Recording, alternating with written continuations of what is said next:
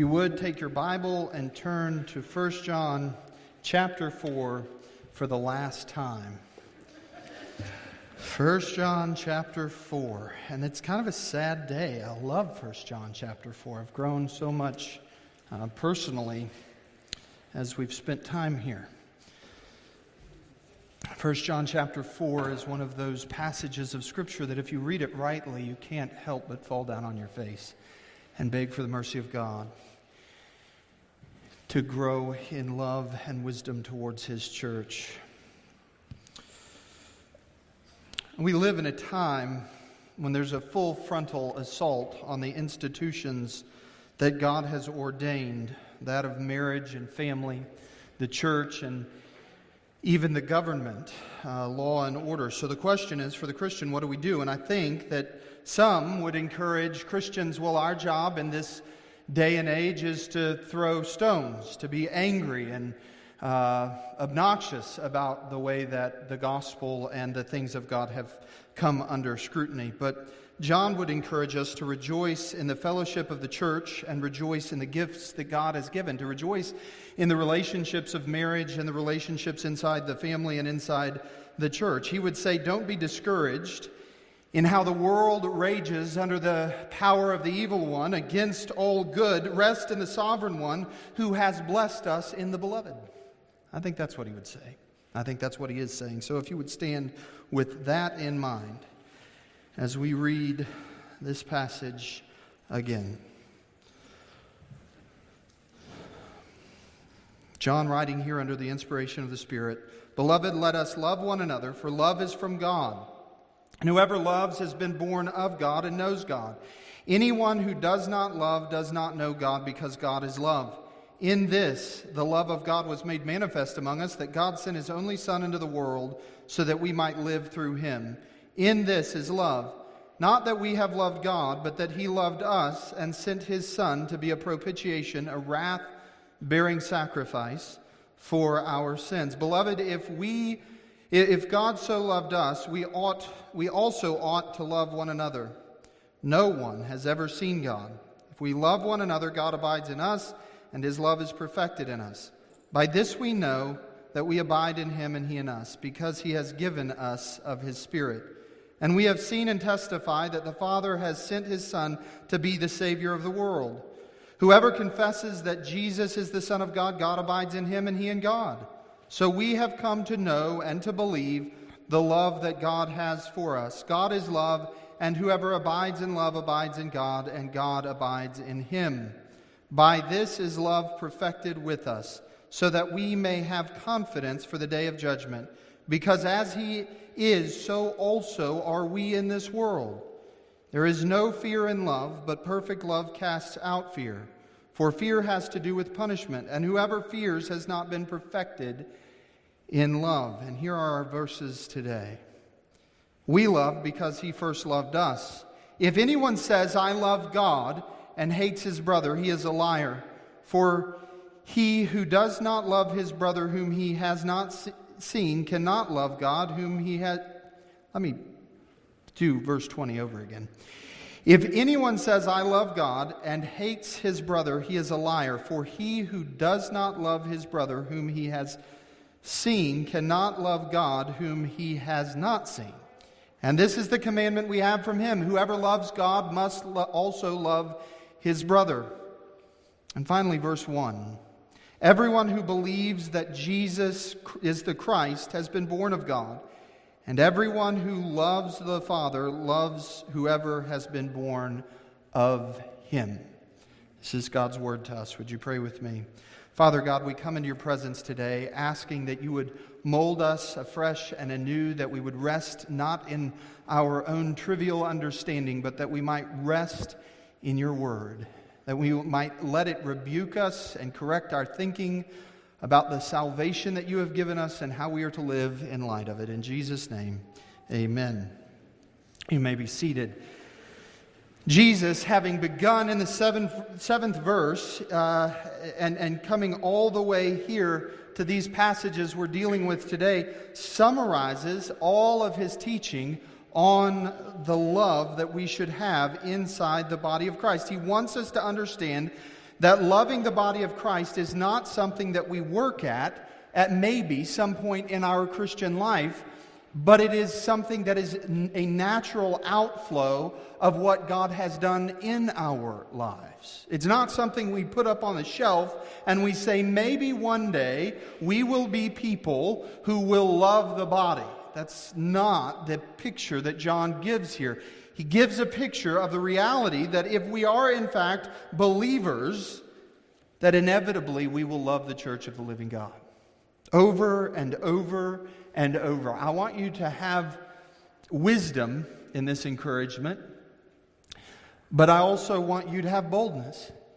If someone tells you that they are a Christian, that they don't need the body, take them through 1 John chapter 4. Maybe do it a little quicker than I have. If they give you, if they're as kind as this congregation is, and they'll give you weeks, go for it. But point to the reality of what John says here, because it refutes the modern understanding that we can be an island unto ourselves. It pushes us to be part of a healthy church. You know, one of the things that this passage has really pressed into my heart is if all of these things are true about loving the body, and they are, then it is also equally true that we build the church of God around the things of God, because I've known so many people in our generation who have left the church not because of overt theological issues, although that does come, but often because the church modern packs in things that the Bible never says we are to do. And so people get disenchanted and they leave the gathering of the saints because what's going on Sunday morning, in fact, has nothing to do with being centered on God. So important that we're God-centered first, because that is why the church gathers. That is why we come together. So the first thing, and there are four propositions here that John summarizes in these last verses, that really is the anchor, the rooting of all of his teaching. He begins with a great test of our faith. He says, we love because he first loved us. This is a grand heralding of the gospel. There's been several times throughout this passage where John has just laid down in one verse an explanation of the gospel, that Jesus was sent to be the propitiation of our sins, and on. And here is another one of them, an encapsulation of what the gospel is. We are loved in Christ prior to anything that we did, thought, or could do. Verse 10 kind of aims in the same direction. In this is love, not that we have loved God, but that he loved us and sent his Son to be the propitiation, the wrath-bearing sacrifice for our sins. We are incapable of loving in a way that calls God to love us without God first just pouring his love out upon us. And that's what John has concluded here. Friends, this morning, we would have nothing to celebrate, nothing to rejoice in, nothing to comfort us in this world that is in the power of the evil one without the reality of the eternal, self-existent love of God. It's why it's important that we understand this correctly. We don't rejoice in our own ability to love. We don't rejoice in our loveliness, our ability to be loved. We don't rejoice in our own righteousness, because in the sight of God, all of these things are lacking. And yet, the fact that we're not lovable, and we're not righteous in our own strength, by our own merits, and that we don't love others well, never confounded the love of Almighty God. In fact, it is in that case of being totally lost that God demonstrated his great love above the individual recipient of salvation. Romans chapter 5, you'll remember Paul's encouragement. For if while we were enemies, we were reconciled to God by the death of His Son, much more now that we are reconciled, shall we be saved by His life. We must, once and forever, rid our minds of the idea that God loved us as a response to anything that we have done. Mark it down. When your brain starts thinking, well, I did this, so God must be just elated that I am such a wonderful piece of work that He can set His love upon. That is damnable thinking. God has not set His love upon you because of anything you did. God has not saved you in response to anything that has ever happened in your life. God has saved you and loved you in spite of you. And that's the joy that we sing for this morning. It's not because of us, it's in spite of us that we are loved.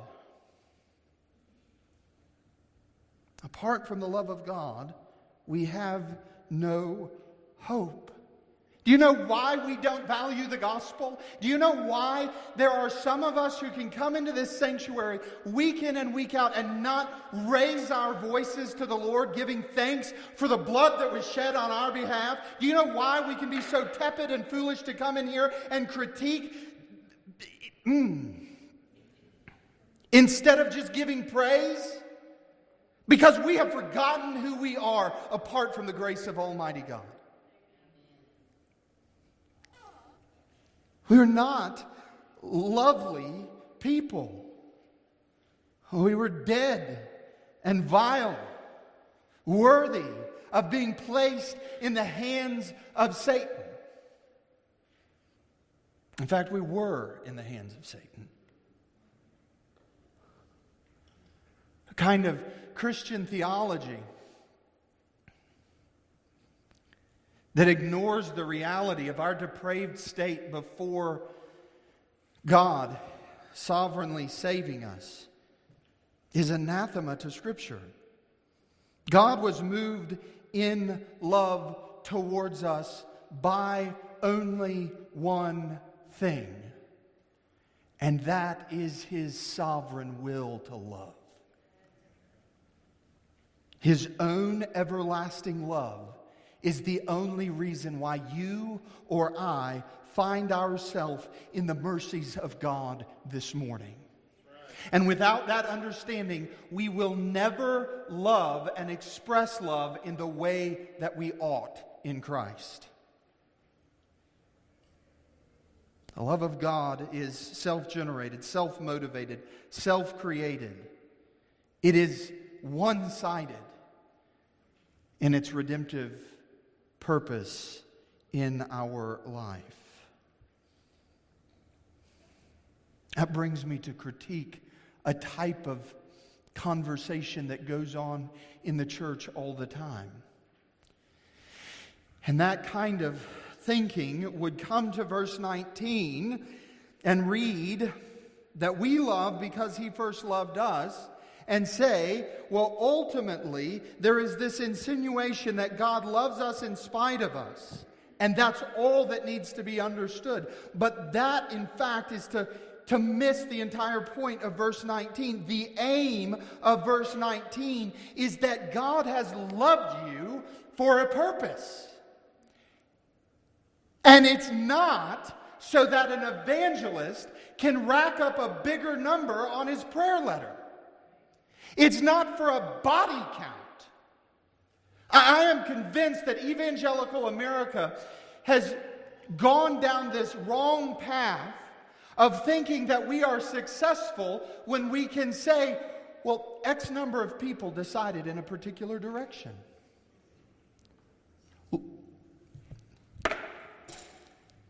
Listen to what comes after that in 1,000 different forms. X number of people made these decisions. Look at what we've done. That should bring us to tears, because it is a misrepresentation of the love of Almighty God. Anytime a sinner flees to Christ for redemption, it is not look what the congregation has done.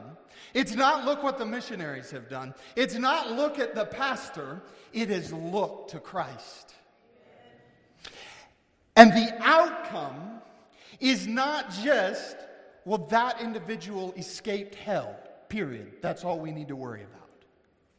The outcome of the redemption of the Spirit in the life of a dead sinner that has been brought to new life is that that individual will become an individual whose life is marked by love. The love of God moves us in the direction, as it were, of mirroring Christ's love. God has not merely loved us in order that we might be forgiven or saved from hell, but that we would display His gracious character. God intends to make us a people who are genuinely loving. I think far too often what we do is we hijack the world's definitions of love. We cram them into the text and we go on about our lives, never really being molded by what God has done. Never being moved by the reality that, friends, you and I were on our way to hell justly. God justly could send every one of us to hell apart from His Son, and would. That would be the right thing to do. And you say, but I'm a pretty moral person. I do good things. I give a lot of my time. Apart from Christ, you do it all for you. For your own glory. For your own purposes. And even your motives are worthy of God's wrath. All through the Gospels, though, we see a different man. We see Christ living a life of love, of kindness and compassion and tenderness. I don't mean to jump into a controversy, but I think most of you who know me know that I also really don't. My ministry has been marked by those kinds of things. Recently, there was a book published that devotionally aims at the gentle and lowly attributes of our Savior. And there's an entire group of people that immediately went on the attack against this book. Do you know why I think they did that? Because they have a version of Christianity in some of their circles that lacks kindness and compassion and mercy and love. They don't like to be called out for it. The reality is that our Savior is gentle and lowly. That He has dealt with us kindly. Now, that's not the full expression of who He is. That's not all that could be said of Christ. He is coming back, conquering sin and death, and He is our great warrior as well. The Scriptures speak to this reality. But friends, the one that we follow is not, I don't think that I'm going to be accused of being theologically light in my lifetime. I hope I'm not. I mean that with humility. But our Savior is not some heady guy that couldn't care less about those around Him. He's fully God, fully man, and He genuinely showed mercy and compassion to those around Him. One of the oddest animals in creation is this kind of Christian who has all of his theological ducks in a row, but could care less about his neighbor who has nothing to eat. Now, some of you are going to immediately hear that and say, well, that sounds a lot like liberalism. I promise you, I'm not telling you you have to feed your neighbor so that you can be saved. I think the first part of this sermon totally undoes liberalism. Now, our salvation is by mercy alone, and we don't feed an individual so that God would be pleased with us. But in fact, our love is demonstrated towards people because we have been so nourished and fed in Christ. Because it is our joy to give everything in our lives and of our substance in love towards those who may never be able to repay us. In fact, when I say it's the oddest animal in all of creation, a Christian that doesn't love his neighbor, it turns out that it's an animal much like Sasquatch that exists only in fiction. I don't know if some of you leave and go down the road that's right over here. Is that Avenue D, I think? And as you turn to go, or you go across the street, you will see on the side of the house somebody has this big metal cutout of Sasquatch. I love it. It cracks me up. The first time that I saw it, I was going across the road and just I almost hit somebody. But what John is saying here is that here is the test in verse 19. If he has loved you, if he has placed his sovereign love on you and redeemed you, in some form or fashion, you will continue to grow in love throughout your lifetime. Do you do it well? No. And can we again come back to the reality that here in John chapter 4 verse 11, beloved, if God so loved us, we also ought. The ought sets us free here. The reality is we don't love the way that we should, but John then goes on to say, but if he has set his love upon you, you will continue to grow in that kind of Christ-centered love. And you know why you love other people? Not because anyone would ever look at you and go, man, Brian, you are the most loving guy. I mean, he's like a teddy bear. Apart from Christ, that's not true. The only reason why we love is because Christ has loved us first, and in our love towards the brothers in the body of Christ, the only one that can receive glory is Christ himself. Because in our essence, we would not be loving. So then, John goes on to a case study in verse 20. If anyone says, I love God, and hates his brother, he's a liar. For he who does not love his brother whom he has seen cannot love God whom he has not seen. Here is a person who says, I love God. I'm growing in the Lord. I watched last night I watch goofy things on YouTube. Video of Tammy Faye Bakker and Jim Bakker from 1987. This interview where they are talking about how God loves everyone and all of this sentimental silliness. And the reality is, if you know that scandal, and I probably shouldn't have even brought it up, but if you know that whole reality, those people love themselves. They were people that say, I love God. They had an entire establishment. I wouldn't call it a ministry. And they would say, I'm growing in God. I know Him. Do you love your brother? Does that come out in the way that you respond to those around you? And so many people are so self-deluded that they can say, I love God, I just don't love people. This verse says, John says, that the only right and just conclusion that we can come to is to deduce that that person is a liar. And it's just common sense. It's just the reality. Now, there are two issues that are raised in the face of this case study. An individual who says, I can love God, but I don't love other people in the body of Christ. That individual is a liar. But two issues are raised immediately. One, we tend to be people who think that loving God is easier than loving people. Men are sinful and flawed. So are women. So are children.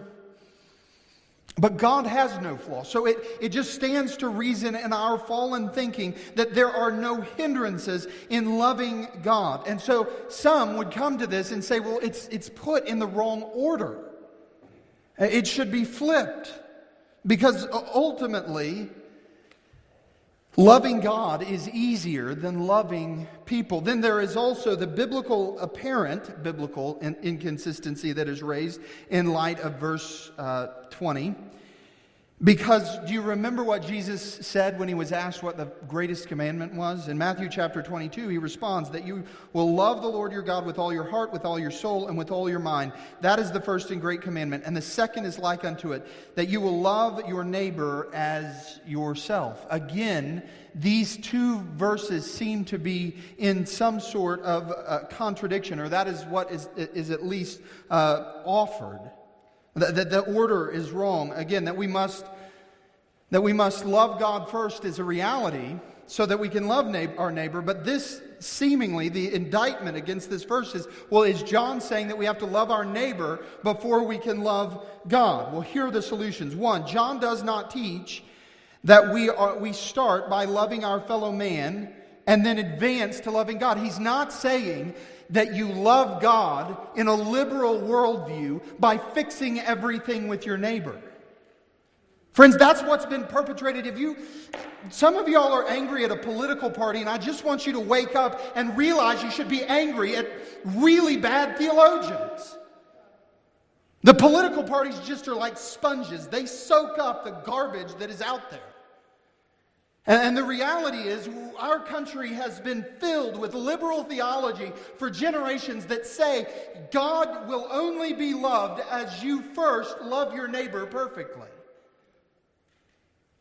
So let us hijack your wallet and come up with 1,000 social platforms and systems that everybody will have the same things, and that is what love is. That's a lie.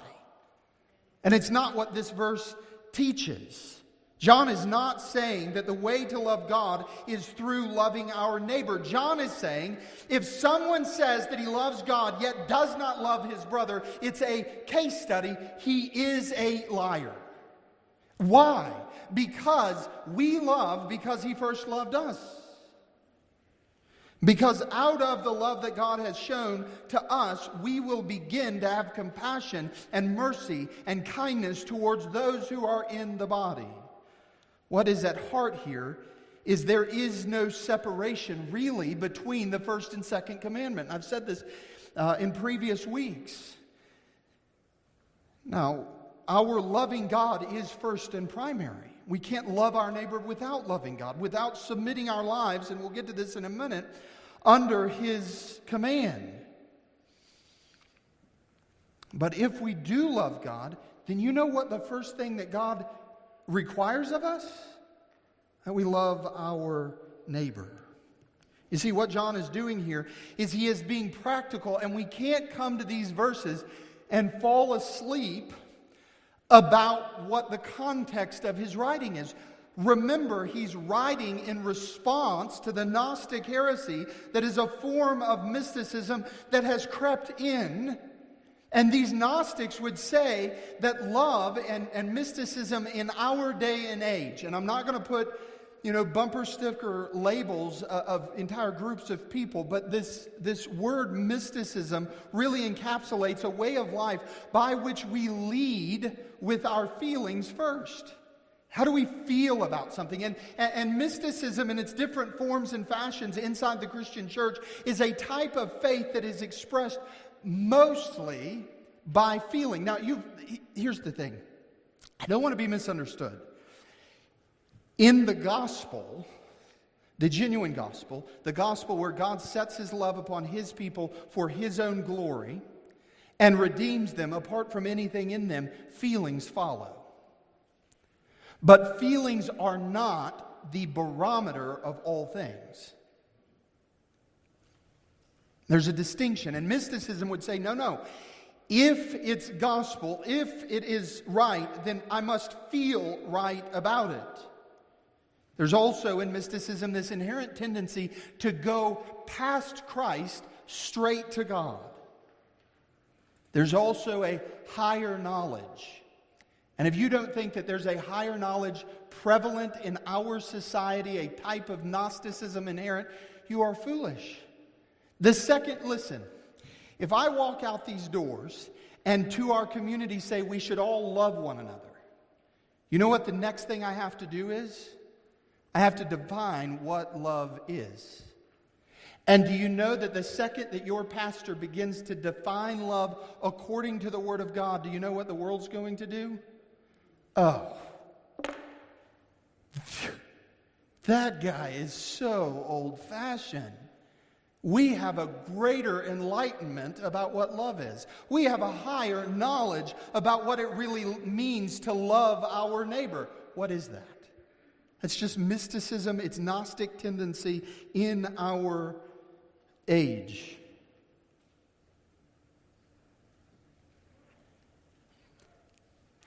Friends, there's also this tendency in mysticism to concoct stories where the end aim of the story is not on Christ himself, but on me, the storyteller. Now, I want to be careful with this because I do believe that we share our testimonies and what the Lord has really done in our lives, and that's a good thing. That's a biblical thing to do, that we give witness to the glorious and miraculous things that God has done. And we are supernaturalists. We do believe that God does supernatural things. But we live in a time where there are entire cottage industries around things like 90 minutes in heaven. And you know, all that is mysticism and Gnosticism, in my view, humbly. It's a look at my story. Can I tell you something? I think if I want doctrinal footing for anything about heaven, do you know where we can find that? In the Word. Revelation. Read that through and then go read 90 Minutes in Heaven. And I love starting fires in the fall, so I'll take your book after you're done because you'll realize it's worthless. And I mean that with all kindness. Why do I bring that up? Because it is not loving to lie about who God is. It is hateful. It doesn't matter how emotionally pleasing it is. It doesn't matter how sentimental and all of those things are.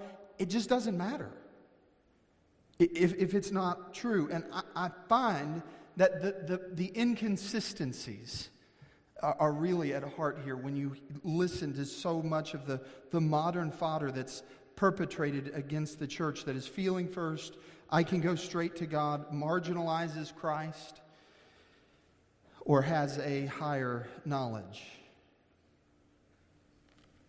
Mysticism also has this tendency to say, look at me and how spiritual I am, and look at these spiritual experiences I have.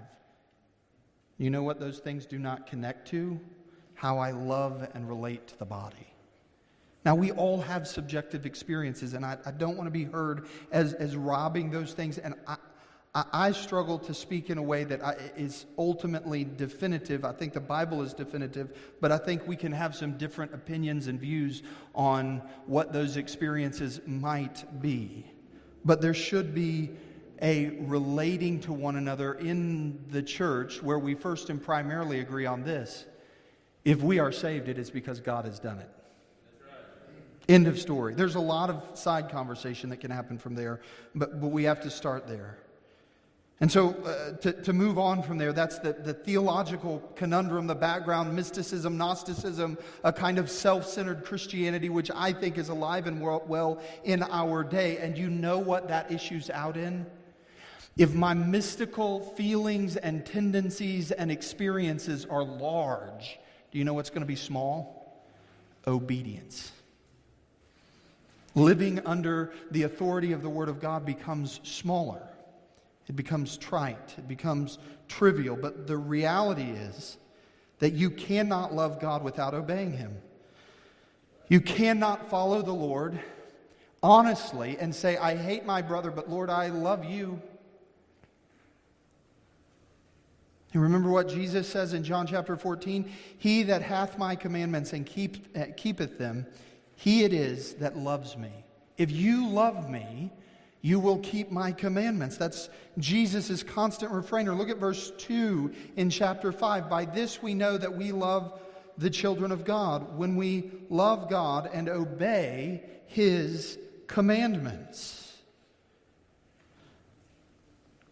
Some of you have probably taken it on the chin. I know I have, as we've walked through 1 John chapter 4. And maybe some of your joy because you realize you don't love the body the way that you ought. Oh, glory be to Christ that that's been revealed to you. Here is how you ultimately grow in joy inside the body. Obey the Lord by loving the body.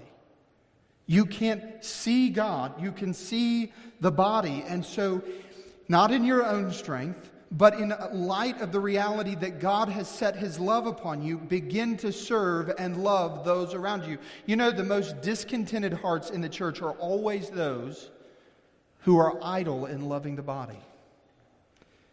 Often we forget that there is so much love that has been lavished on us, and we just want this zap kind of, half of our tendency is to believe in a Zeus kind of metaphor with the Lord Jesus Christ, that He's just going to zap us and we are all of a sudden going to have all of this joy. But part of what I think that this teaches is that our joy is wrapped up in serving the body. Now, some of you, that doesn't mean serving physically. It means praying continually for different members in the congregation. It can mean 1,000 different things. The question is your heart engaged in loving fellow believers? And I believe that's both inside this local church and outside this local church. Do we genuinely pour out our lives in a way that we love the saints of God? If the answer is no, then my encouragement to you is run in that direction. If the answer is yes, there should be much joy, because the only reason that you would ever love those who are part of the body of Christ is that you have first been loved in Christ. And so we come to the third thing here that John deals with, and that is a command. Remember, there first was this test: we love because He first loved us. Then there's this case study. Love for God is ultimately proven by the way that we love other people. And then John seemingly comes here to the final verse, and he goes, and by the way, that reminds me. The reality that this is the test and here is the case study reminds me that, friends, all of that is rooted in the commandments of God.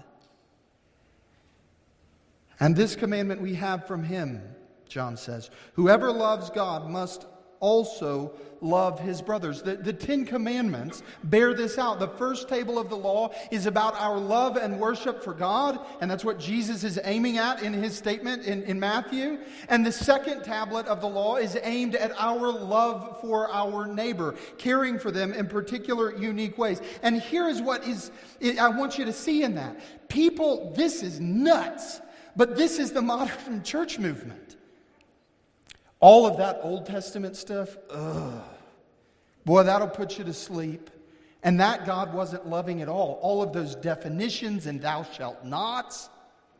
But boy, Jesus shows up and He's full of love. Let me tell you what that is. That is a culture who says we're going to define love apart from the commands of God. And what happens is it's not really love at all.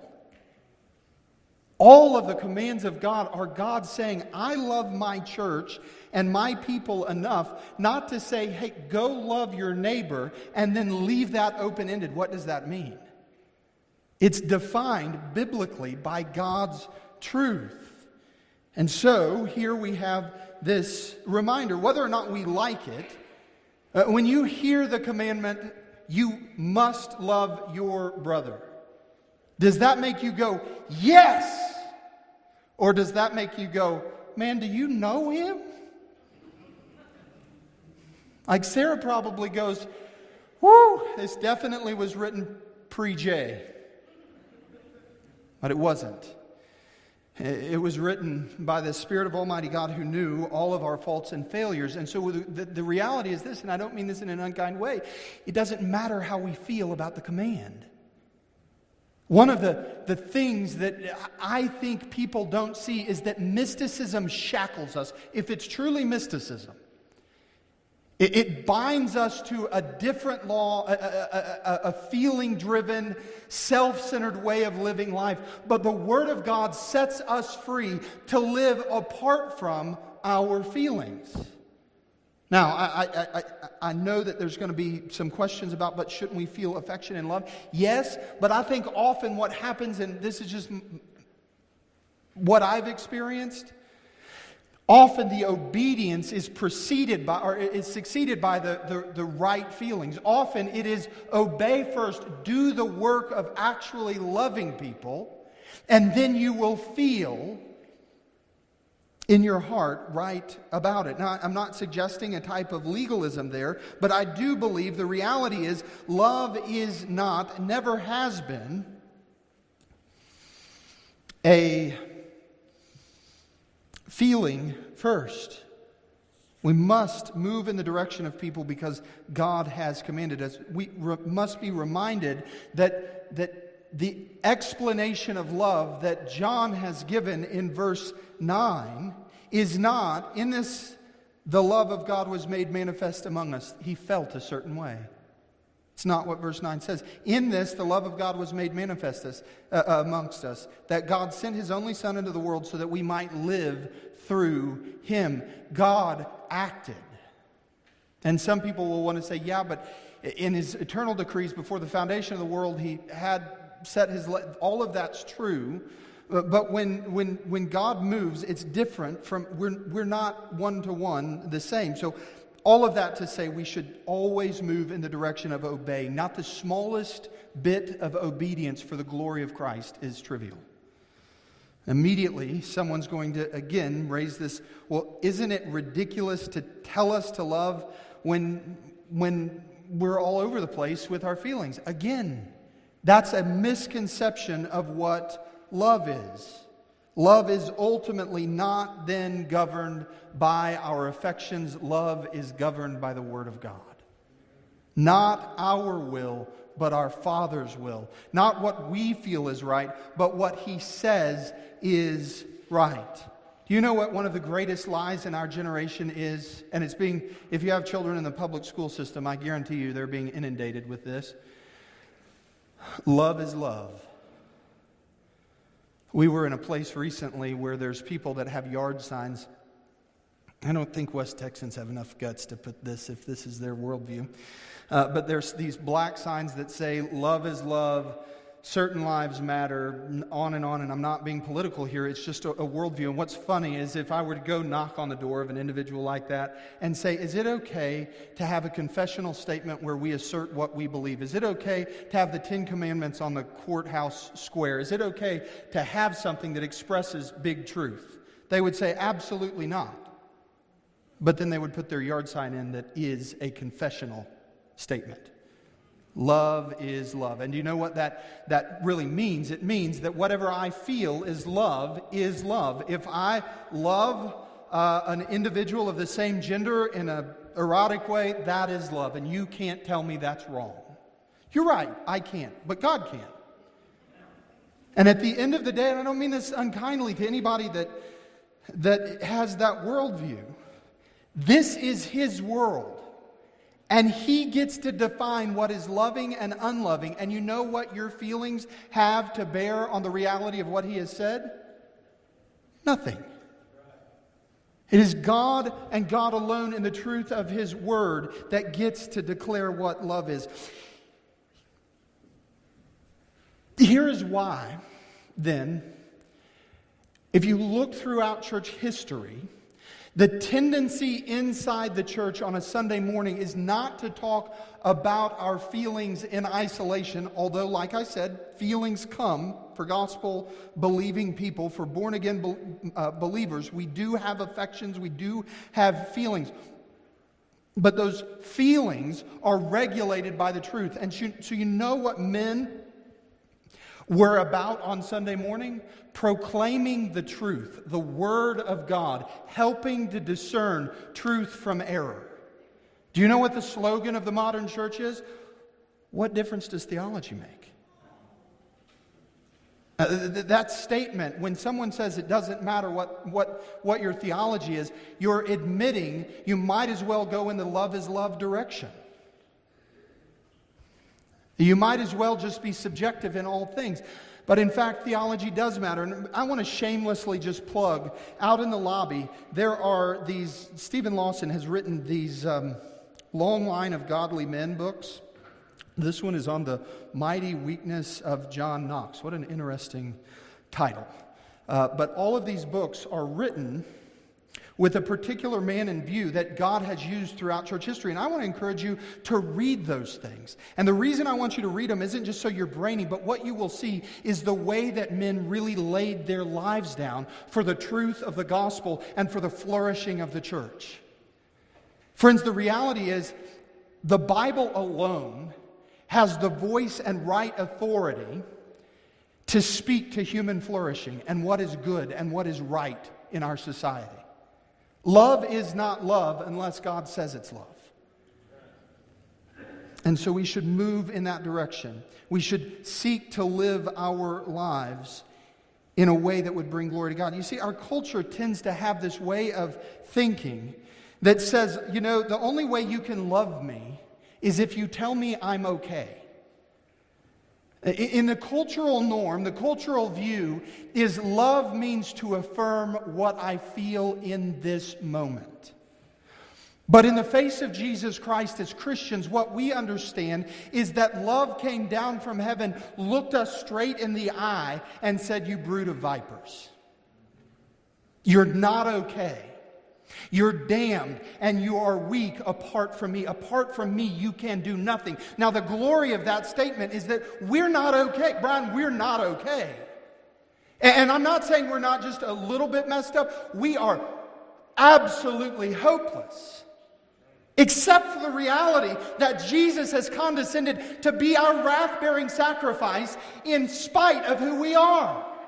And so the joy is, as we abide in Christ and we rejoice in His Word and we live under the authority of what He says love is, we will have fellowship with Him and we will begin to flourish with our neighbor. We will begin to live lives that absolutely have been infused with joy. So finally, there's this parting reminder. We have the test, and then we have the case study. We have a reminder. There are commandments. There are imperatives in Scripture. And friends, I just tell you, in the church today, this is the ongoing thing is we come to a commandment, we come to an imperative, we come to something that God says, love your neighbor. And we do the very same things that the Pharisees did. We will start to pare down, well, what does that really mean? Who's my neighbor?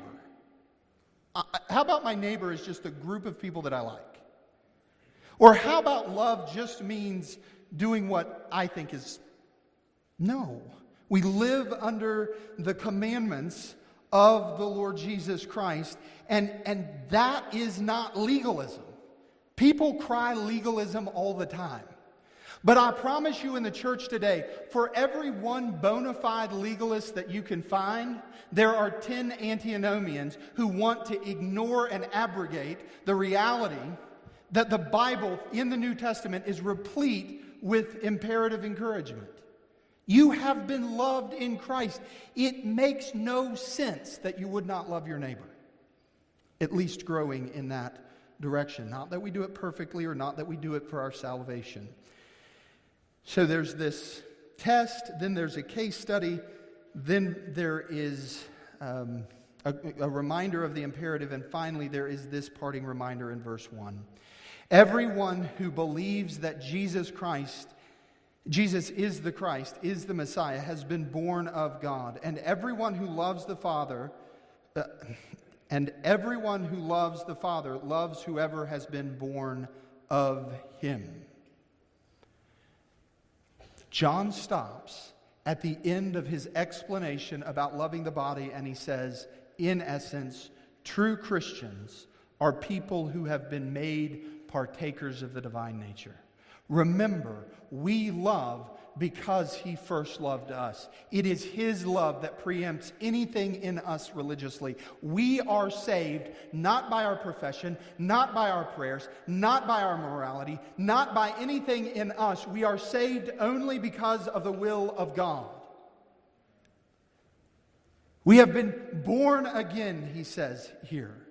We have been born of God. In 5:19, again, we are of God. We have been birthed out of God's divine kindness in regenerating us. Christians are not people who just decide to become Christians and then do certain good things after it. That's not what a Christian is. A Christian is an individual who was dead in his trespasses and sins, and by the work of the Spirit of Almighty God has been made alive unto Christ. God has worked in our souls by His Holy Spirit an absolutely new nature. You might have been born a Clatworthy or a Smith or a Kendrick or whatever your family is in the natural sense. But if you are a part of the Church of Almighty God, it is because God birthed you anew. By His grace alone. And so it stands to reason that if we are in Christ, that we will also love all of those that God has begotten in this world, that God has birthed anew into the church. We love because we realize that inside the body there is a new family, that this is my family. For a long time, I said I had to come to West Texas and I had to leave my family. 10 years in, I say, no, this is my family. They're just as messed up as my other one. But by the grace of God, these are my people. And they're not my people by the DNA of my birth parents. They are my people by the blood of the Lord Jesus Christ, for whom all things were created on heaven and earth. That's the reality of being a part of the body of Christ. The gospel, when you look in the New Testament and you hear Jesus saying, I didn't come to bring peace, but to bring a sword. And He goes on to say that families will be divided, children against parents and so on and so forth. We look at that and we go, oh, that's sad. It would be sad if it didn't have a trajectory, and the reality is the trajectory is though natural families will be divided, the true family of God will be brought together and bound by the blood of our Lord Jesus Christ. That is the joy that we have this morning. And it's why when people go, do I really need to be a member of a church? Well, I don't know. Do you really need a family? Are you all sufficient in and of yourself? Can you live the Christian life and see all of your blind spots and just do life as a Christian without anyone else? The answer is no. You were born again into the body of Christ, and you matter to be united with those people. And here's the truth. Not just once when you place your membership and then show up when you get married and then later when you get buried. One of the saddest things I have to do as a pastor is hear people come into my office and say, my husband died. I'm so sorry. Well, he was a member of this church for 30 years. Oh. And then I have to go quietly say, do I know this person? And other people go, no. Friends, we need the body. We need to serve and love and lay our feelings down and rejoice in what God has given us here. Once we realize what God has given us in the body, we begin to love out of that. And again, this isn't just liking people in the body. It's genuinely loving them. It's doing what is best for others. It's building a life that says, my feelings come last. The glory of God comes first. It's amazing that He saved me in spite of me. And it's just as amazing that He saved everyone else in this room. And so I'm going to live my life not according to the dictates of how I feel in this moment, but according to the Word of God.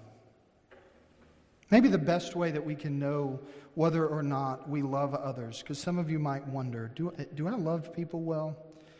I think these two things, again, are connected, and they're not to be separated. And so you can pose the question, do you really love the Lord?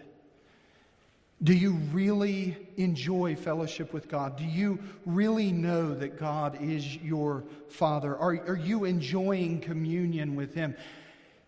It's not going to be very successful to seek to love your neighbor, to love those in the body of Christ, if you really don't love the living God, if you can't rejoice in the work that He has done? So many people will argue against, well, no, God loves me because I decided to follow Him.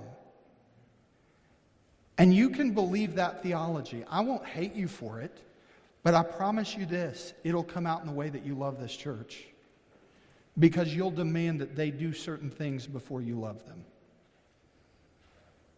You'll condition everything on human action and not on the sovereign kindness of God.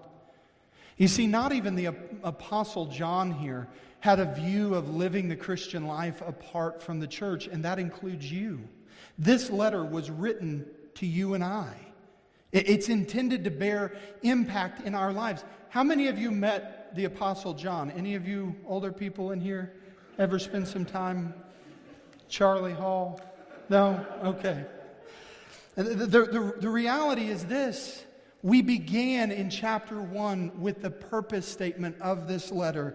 And for John, it was that your joy would be complete in being part of the body of the redeemed. Remember what he wrote, that which was from the beginning. He's laying Jesus before us, which we have heard, which we have seen with our eyes, which we have looked upon and have touched with our hands concerning the word of life. The life was made manifest, and we have seen it and testify to it and proclaim to you eternal life, which was with the Father and was made manifest to us. That which we have seen and heard, that's what we proclaim to you, so that you too may have fellowship with us. And indeed, our fellowship is with the Father and with His Son, Jesus Christ. And we are writing these things, why? So that our joy may be complete. The aim of this letter is love inside the body, so that in a world that is in the power of the evil one, we would have fellowship and joy with one another. The only way we have fellowship and joy with one another is by putting Christ at the center of all things. Some of you find it difficult to love people in this body. And when I say some of you, I'm one of the some of you. There are times where it's difficult to love in the body, is it not? But I can tell you, when I assess every time that I'm struggling to love, do you know who has been placed at the center of the equation? Me. When we place our Lord Jesus Christ in what He has sovereignly and kindly done in redeeming us out of the grasp of the evil one, oh friend, all of the obstacles to loving one another seem to vanish in a second. When we realize that His love towards us is the only reason for our salvation, then there is no limit of how far our love can go in the body. Of course, it doesn't exceed the truth of His word, but it will submit itself completely to the word. Do you see what we have here is an explanation again of a test of what has brought us to Christ, and this case study and this reminder that there's a commandment. There is remember, to love God means to love your neighbor. And that is because God has commanded it. And then bookending those two statements are these grand explanations that salvation is of God alone. Here's my point. The one thing I want you to take away. The reason why the true church of the living God, the real church that God is miraculously bringing out of the dirt, and the true church of people who have been redeemed by the Spirit of Almighty God, the true church is marked by knowing that salvation comes from Him alone. And apart from that one truth, the church never is loving in the way that God commands us here. Ever. It's not a reality. So it's of first importance that we understand that we are saved, not by works, not by our activities, not by our ability to love, but we are saved by grace alone to the glory of God alone. Would you pray with me? Father God, we come into your presence this morning, acknowledging the reality that we don't love as we ought, acknowledging the reality that we're given to accepting definitions of love that Satan has built up in the world. Acknowledging the reality that, quite frankly, sometimes in our religious hardness, we lack compassion and grace. But, oh Father, We come before you today knowing that you have never lacked for love or mercy or grace or compassion. And so we ask that you would pour it out in our hearts, that we would be reminded of what Christ has done to drag us away from our idolatry and our filth and our rebellion. I pray, Father, that we as a people would be rooted and grounded in your word, knowing that salvation comes from your hand alone and from decisionism, not from man-centered religious ideologies, but by grace alone. And I pray, Father, that we would grow to be people who love by grace alone, to the glory of God alone. Jesus.